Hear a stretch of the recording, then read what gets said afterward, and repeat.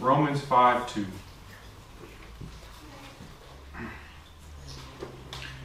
It says, by whom also we have access by faith into this grace wherein we stand and rejoice in the hope of the glory of God. Let's just back up. I'm not going to do a whole big review, but remember, Paul goes through and declares justification by faith alone at the end of chapter 3. Then he uses Abraham as an example of justification by faith alone in chapter 4. And then we saw last week, therefore, meaning what I just said, what I just taught you, being justified by faith, we have peace with God through our Lord Jesus Christ. And I don't know if you remember my points from last week, but I think I missed one point that I think was very important, and I'm going to bring it out here just for a second. But it was of having a false peace with God. Obviously, if you're justified by faith, you have peace with God. But there's some of those that think that they're justified by faith. They may not even know what that even is. But they think they have a peace with God. They think they have a peace with God. And no matter what you tell them, they have a peace with God, right? That's a dangerous position to be in, right? That's the position, as believers, we struggle, right? I think we could all say this, that sometimes maybe I'm up here preaching against sin, and you're thinking, oh, am I even saved? The one that has that false peace doesn't think that. They think I'm fine with God. Now we know we are, but it's not because of our actions, right? It's through our Lord Jesus Christ. This is what it said. So there was this false peace with God. And be careful that you don't have that. Therefore, being justified by faith, we have peace with God through our Lord Jesus Christ. That's the key there, right? That you know that you're justified by faith in Christ alone. And therefore, you have peace with God. So our 3 points for today is 1 is granting access, 2 is standing in grace, and 3 is glorying in glory. So the first point here is granting access. So this word, it says, by whom also we have access by faith into this grace wherein we stand. This word here for access means an introduction or an admission or a bringing to. This is obviously tied with the last verse, right? It's not like we pull this one verse out of context. So this is what can happen if you go verse by verse sometimes. You pull one verse out and you completely forget about everything else that's going around it because you're expounding so much on that one verse. But this is tied to the last verse. It's a by whom obviously was Lord Jesus Christ, we have access by faith into this grace wherein we stand. It says we have access into this grace. Yet, he previously mentions peace with God. That's the grace I believe he's talking about. The grace of peace with God. We have access into the grace of peace by faith in our Lord Jesus Christ. It says, justified by faith, we have peace with God through our Lord Jesus Christ, by whom we have access into this grace wherein we stand. This grace of being at peace with God. By Jesus Christ. By faith in Jesus Christ, we have access to peace with God. It's by Jesus Christ. And as I mentioned, it's by Jesus Christ that we have this introduction. That's what the word means. Access is introduction or admission or a bringing to. We have an introduction to peace with God. We have admission to peace with God. He has brought us in. Do y'all see that? To use the picture of admission, we all know what admission is, right? It's say we go to the theater. We're going to the theater, you got to pay for the admission, right? But it's like Christ has already bought your ticket for you and brings you into the director of the theater, right? And where you are granted full access. Now that's a little small picture. It's much, much greater than that, is it not?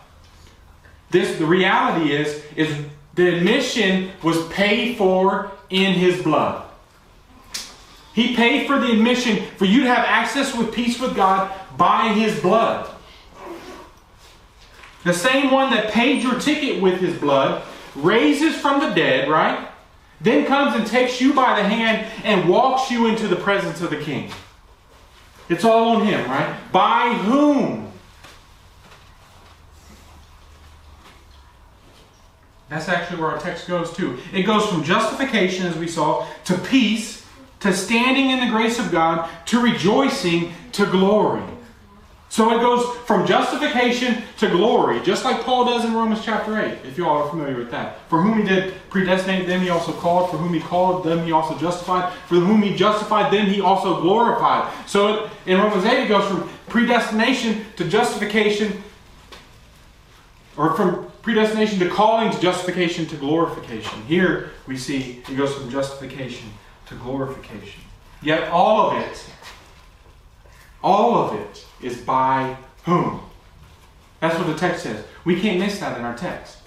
That's the important part of the text. By whom, right?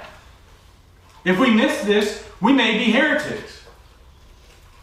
And you're like, really? I'm like, yes. If you think you have access to grace, into grace by any other means, then by whom you're not saved. Paul has already stated this in Romans chapter 1 and verse 5. He says, by whom we have received grace and apostleship. It's by Christ that we receive grace. This again takes it back to a very fundamental truth of Christianity. It's by grace we are saved, right? By grace alone, right? Through faith alone. In Christ alone. Let me say this. I know as Reformed folks, and obviously we like Reformation Day, we like to celebrate Reformation Day and think back to the men of the past that stood and maybe died so the church would grow, so God's name would be lifted up, so the gospel would go forth, so the kingdom would spread throughout the earth.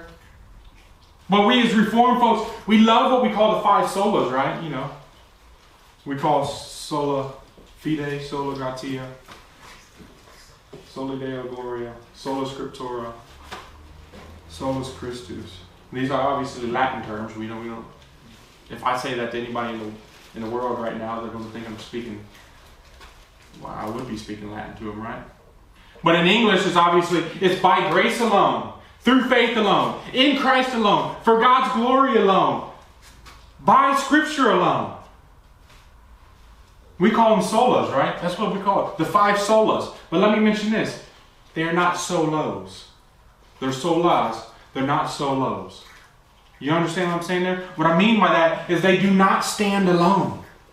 In this sense, we may be saved by grace alone, but it's a grace given by Christ alone for God's glory alone. We may be saved through faith alone, but that faith is given by grace alone, and that faith is in Christ alone for God's glory alone. They're all tied together. You see that? So when we say we're saved by grace, it includes our faith in Christ and the person and work of Christ. They aren't solo. Yes, you're saved by grace, but that grace is by whom? By Christ, right? If there's no Christ, there's no grace. I hope we see this. I hope we live like this. It's not, I mentioned this on Wednesday. It's good to have a whole bunch of doctrine in your head, right? But it means nothing if your life's not changed. So hopefully we live like that. Not looking to our faith, but by faith looking to Christ. That's what our life should be like, right? By faith we should be looking to Christ in all things. Not just when we come here on Sunday. Not just every other Wednesday when we come. But in all things. In every area of your life, Christ should be there. And I know it's by whom that we have everything we need. And I know oftentimes we forget this. And we think it's by our strength that we have anything. But I want to remind you, what did Christ say? Without me, you can do what? Nothing. Without me, you can do nothing. And this is why we preach Christ and not the law and not works. We preach Christ. This is why Paul says, whom we preach in Colossians chapter 1. He says, whom we preach. You notice that, right? Whom we preach. He doesn't say what we preach. You can go to the Christian bookstore and see all kinds of stories about what to preach. 5 things for this and 10 things for that. How about the one thing? Christ and Christ crucified. That's what we preach. Christ crucified, risen, and ascended to the right hand of the Father. For it's by this person and His work that you have access into this grace wherein we stand. It's by your union with Him that you have walked into the presence of God with peace. So we have access into this grace wherein we stand by Christ, and this is the only way in which access is granted. That's it. There's no other way. Jesus said, I am the way, right? That's the only way to have peace with God, to have access granted to have peace with God, is through Christ. And through, it says, by faith in Christ. There's one way, and it's Him. Second point here, standing in grace. First point is granting access, or access granted. Standing in grace. Notice in our text, it says, by whom also we have access by faith into this grace wherein we stand, and rejoice in hope of the glory of God. We stand in grace. This makes me think first a picture of total depravity in this sense. Do dead people stand? How many, besides maybe Weekend at Bernie's, how many people have we ever seen dead people standing? They don't stand, do they? So in order to stand, you must be alive, and we stand in grace. Or in the words of Christ said, you must be born again. You must be born from above. So you must be made alive in order to stand. And we stand in grace. We approach the throne of grace because we stand in grace, which is granted to us in Christ by faith. Today, if you're in Christ, you have union with Christ, which means that you are one in Christ and one with Christ. That's what really salvation is. It's the fact that when you believe upon Christ, you have union with Christ. So when the Father looks at you, what does He see? Does He see Jesse? Does He see Jamie? No, He sees Christ. Even at your worst times, even in the middle of your sin, when the Father looks at you, He does not see you in your sin. He sees Christ. And that sin, that very sin that you're committing at that time, was already paid for and gone. And it says, one of the most amazing portions of Scripture, God being omniscient, it says He forgets our sins, right? He's omniscient. It means they're done away in Christ. So we approach the throne because we have union with Christ. So if you're standing in Christ today, you're standing in grace. And what is grace? It's unmerited favor, right? It's getting what you don't deserve. So you're standing in something that you didn't earn. You didn't earn the grace. You didn't earn being in Christ, but you're standing there. Because why? Because of Christ. By whom we have access. By Christ is why you stand. He earned your standing in grace. It's because of Him that you've been brought out of death and into life, by which you stand in grace. There's another truth here. First, is you must be made alive. You must be born. You must be alive to stand in grace, right? Dead men don't stand in grace. But there's another truth here that I think the text would at least imply by our standing, and it's a boldness. We can stand boldly. Let's look at a verse real quick. Turn to Hebrews chapter 4.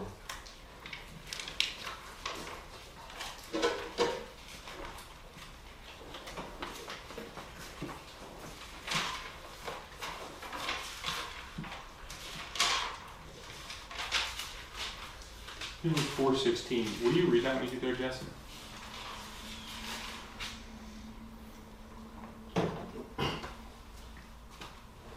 Let us then with confidence draw near to the throne of grace, that we may receive mercy and find grace to help in time of need. It says confidence in ESV. It says boldly. Let us therefore come boldly unto the throne of grace. Same meaning. Just different words. But my word here is boldly, so we're going to have to go with that one. I believe this text in Romans ties into this text in Hebrews. They're both pretty much saying the same thing, right? It's by whom we have access into grace in which we stand. It's the same picture here in Hebrews. If you look back up, we don't need to look there, but it says, it's seeing then that we have a great high priest. Who's that? Christ. That is passed into the heavens. Jesus, the Son of God. It's seeing then that you have this great high priest. Let us therefore come boldly unto the throne of grace. By whom? Right? By our great high priest. Let us therefore come boldly unto the throne of grace. So it's by whom we have access. And now we can come boldly unto the throne of grace. Let me tell you something that this does not mean, though. Because I think some people like to use this verse and others to teach this. But it doesn't mean that we come flippantly before God in prayer. It's not like, oh God, what's up, bro? Right? How's it hanging, man? That's not how we come before the throne of grace. That's not what it means to be bold when you come into the throne of grace, is it? We come reverently. As it states in Hebrews 12, we may serve God acceptably with reverence and godly fear. And then it tells us why. It says, for our God is a consuming fire. Is that how you walk into the throne of a consuming fire? God is merciful? Yes. God is kind? Yes. God is loving? Yes. But we are still creation, coming into the throne room of the Creator. And we come with reverence, but we come boldly. What does this mean if it doesn't mean irreverent? It means the blood of the Son of God was spilt so you could approach the throne of grace, so you could stand in grace. You have access by His blood. You ever wonder why we pray in Jesus' name? It's not like it's some just magical formula, like we say a prayer and it's abracadabra, and then all of a sudden it's granted to us. We come and we pray in Jesus' name because we're pleading His blood in the throne room. That's what we're doing. When we say in Jesus' name, it's I'm praying to you, God, because your blood was spilled. And I'm bringing forth the blood and saying, please answer this petition. It was spilled for me to walk into the throne room.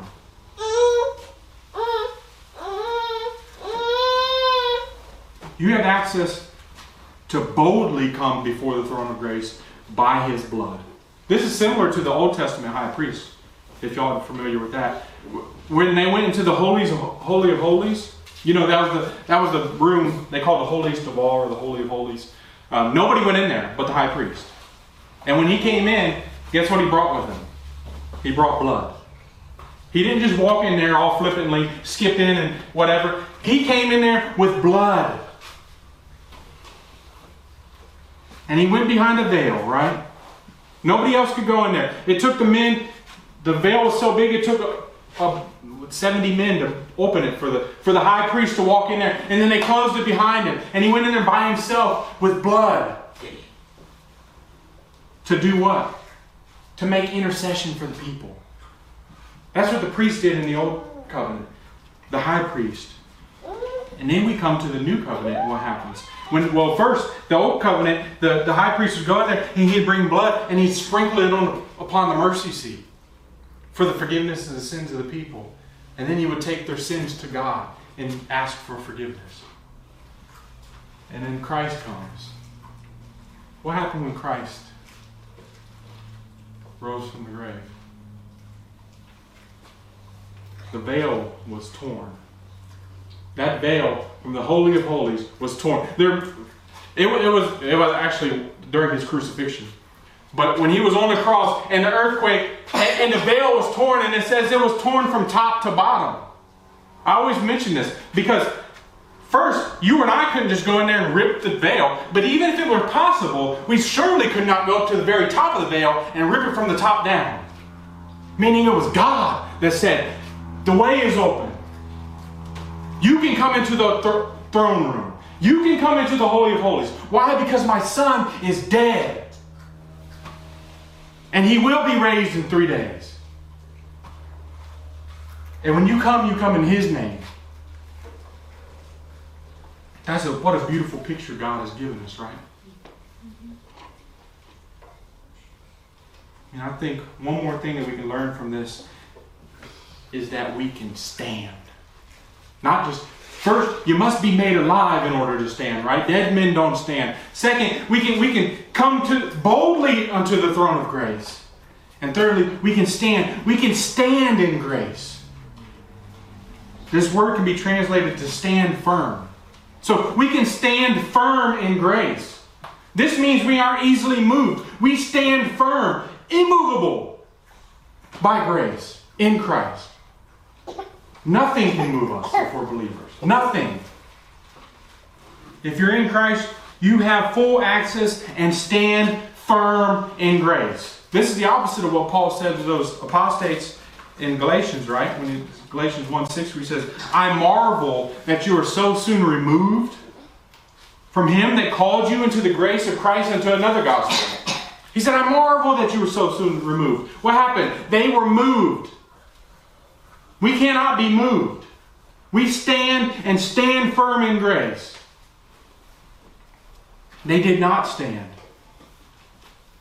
They maybe had their false peace, as I mentioned, right? They had this false peace. They come into the church and they got this false peace.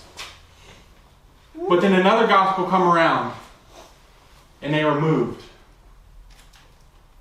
We don't do that. We stand firm in grace. That's the difference between a true believer and a false believer. One says, I believe the gospel, right? They say, I believe the gospel. This is one of the things where it says, if a man say he have faith and hath not works, can faith save him? In James chapter 2, that people like to say, well, you must be justified by works. It's saying if a man say he hath faith.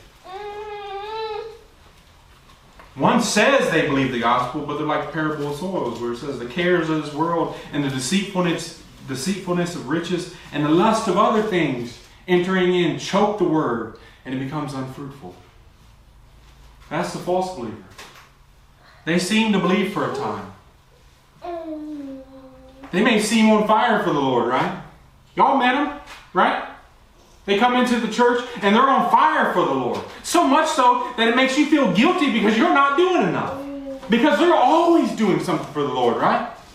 Always. They always have some kind of work. Their work puts you to shame.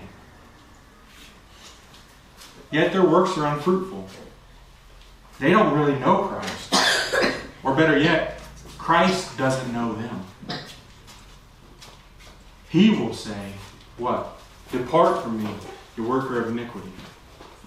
Lord, Lord, haven't we done all these marvelous works in your name? Depart from me, you worker of iniquity. I never knew you. You see, that's the key, right? Oh, Lord, haven't we done all these marvelous works in your name? You're looking to your works. It isn't, but Christ, but Lord, I trust in you.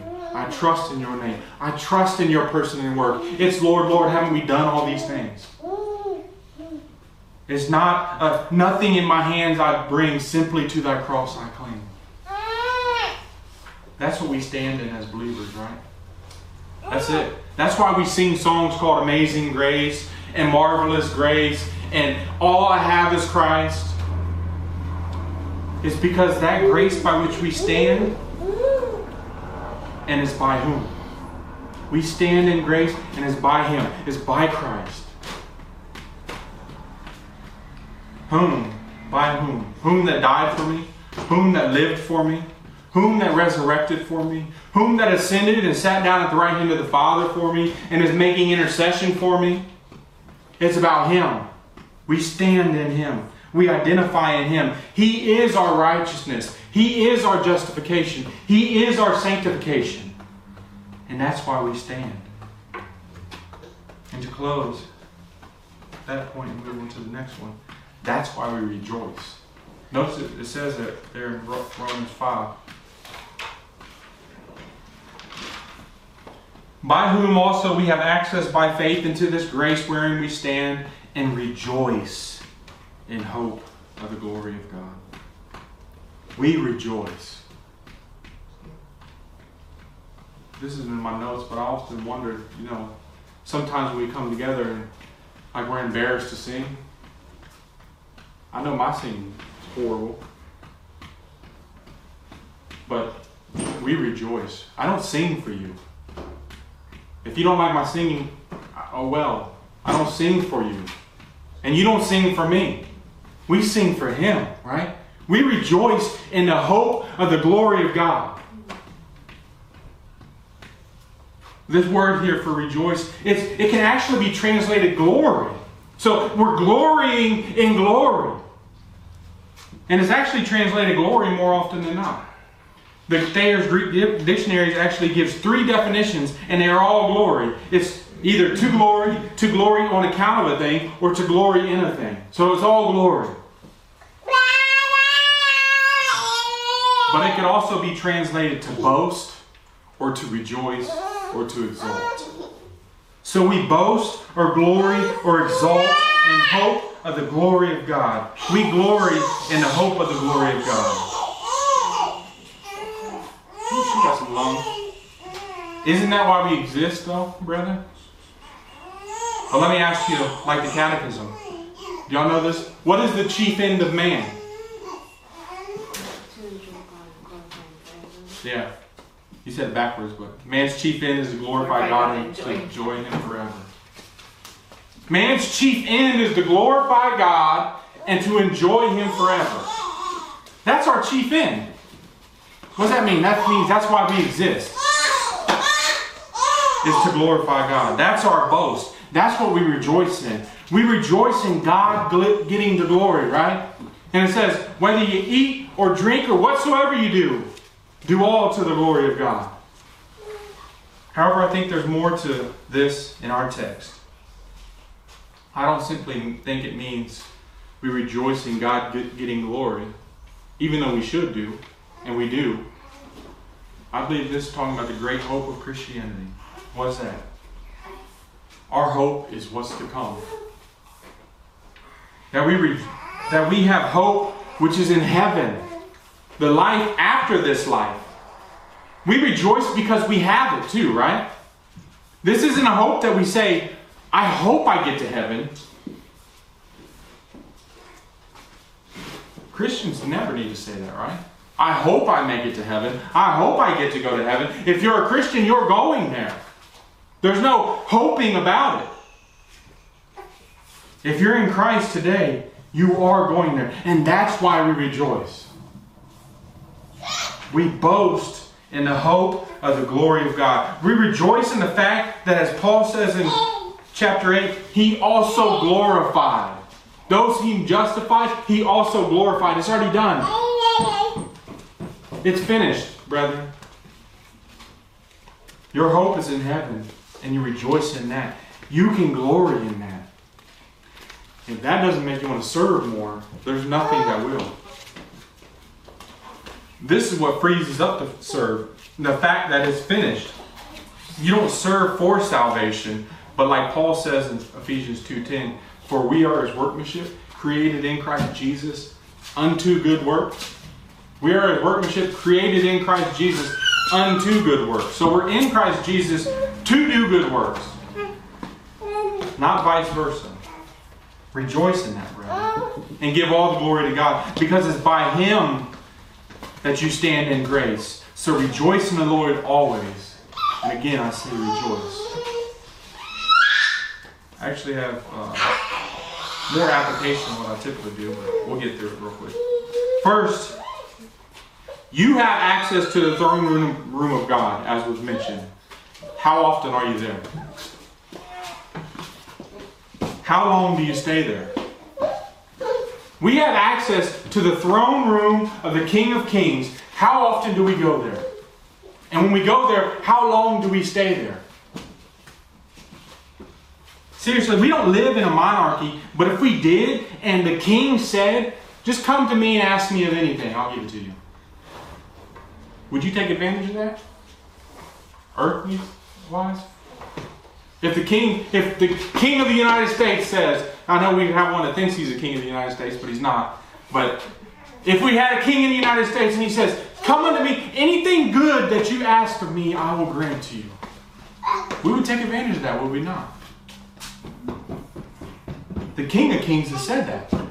The King of Kings, the kings that all the kings of the earth will bow down to, has said that to us. He said, ask and it shall be given. Seek and you shall find. Knock and it shall be opened unto you. It also says, no good thing will he withhold from them that walk uprightly. We don't believe that though, do we? If we did, we'd be on our knees more, would we not? We would pray without ceasing, as Paul says. We would be at his feet every day. We would be like, as Martin Luther said, he said, I have so much to do today that I shall spend the first 3 hours in prayer. Have you guys ever done that? I got so much to do today, I need to spend 3 hours in prayer. We don't, because we're Americans, right? We're bred different, right? We're autonomous. Right? We're free. We can do it ourselves, right? I don't need your help. I can do everything myself. Leave me alone. Don't tread on me. This stuff doesn't apply to the kingdom of God. It doesn't. All those things, they don't apply to the kingdom of God. They may be true of the state, and yes, some of that is good. The state ought to step back from us, right? But that doesn't apply to the kingdom of God. You aren't autonomous. You aren't free. You aren't some rogue person just out there by yourself if you're part of the kingdom of God. That does not exist in Christianity. They went out from us. Why? Because they were not of us. For if they'd been of us, they would have continued with us. Why? Because we stay together. You're not autonomous. You are to be part of a church. And you are to serve in that church. Being part of a body, literally. Do you think you can forsake other parts of the body? I mean, think of this, like I said, literally. Can a hand be effective without the rest of the body? I mean, your hand is one of the most effective parts of the body, but alone, how good is it? It's worthless, right? A hand just laying there is just worthless. It needs the rest of the body. And if you're a believer here today, you are part of the body of Christ and needed by the rest of the body for your gifts and talents that I don't have. You see that? You have gifts and talents that I don't have. And somebody else has gifts and talents that you don't have. So what do? We come together as a body. Just like our human bodies, right? I mean, I'm not writing stuff with my ear. I'm using my hand, right? I'm not looking out of my feet. I'm using my eyes. One part of my body does not have everything. Just like you and I don't have every single gift and talent that God has given to man. Each of us have something. So don't forsake us, nor your gifts. Now obviously that's a little rabbit trail, but you have access to the throne room of God by the blood of Christ. Take full advantage of it. Plead His blood often. I say this with the utmost reverence. But hold God to His word. You ever think that? God, you said this. I'm praying for it through the blood of Christ. Please grant my petition for your glory. God, you said this.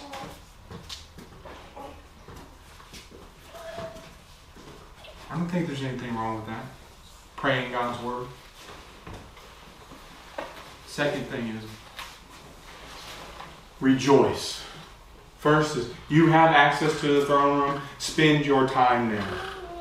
Second, rejoice, brethren, for you are seated in heavenly places. It's time to rejoice. You have been saved. You have a place reserved for you in heaven. You are a pilgrim here, a sojourner, right? This is not your country. We have a heavenly country. Is that not a call to rejoice? I mean, this country can make all the stupid decisions it wants to. And yes, we fight against some of it for the good of others, though, right? However, we don't belong here. We're aliens. We're ambassadors from another country. That's what the Scriptures teach us. And that country that we're from will take over this country someday. So rejoice and be glad. Not just that, but no matter what country you're a citizen of here today, in 100 years it won't matter. If this nation or any nation still exists, in 100 years it won't matter if you're a citizen there. Like I said,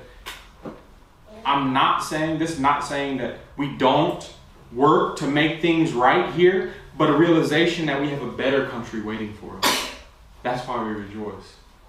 We rejoice in the hope of the glory of God. We will be there someday, and that's cause to rejoice, to boast in God. Paul actually has these 2 points of application right next to one another. I'm going to turn to 1 Thessalonians chapter 5, verse 16. Paul says, rejoice evermore. In verse 17 he says, pray without ceasing. You see that? Rejoice evermore. How often should you rejoice? According to that verse. Forever, right? What about the next verse? Pray without ceasing. How often should we be praying then? All the time.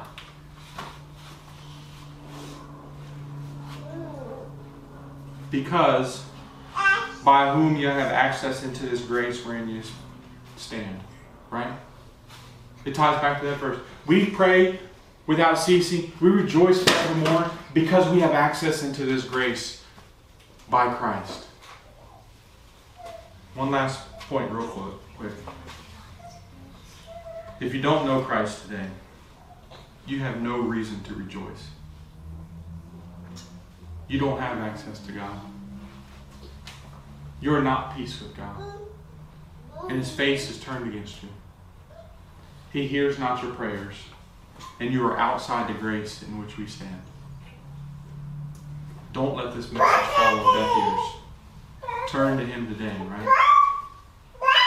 If you don't know, or if you don't know if you know, don't leave here today without knowing. You can see me or any of the other saints in here before you leave, and we'll be glad to talk about it, right? We'd be more than willing to point you to Him. Because that's what we want. We want everybody in here to be standing in the grace of God by faith in Christ alone. Amen.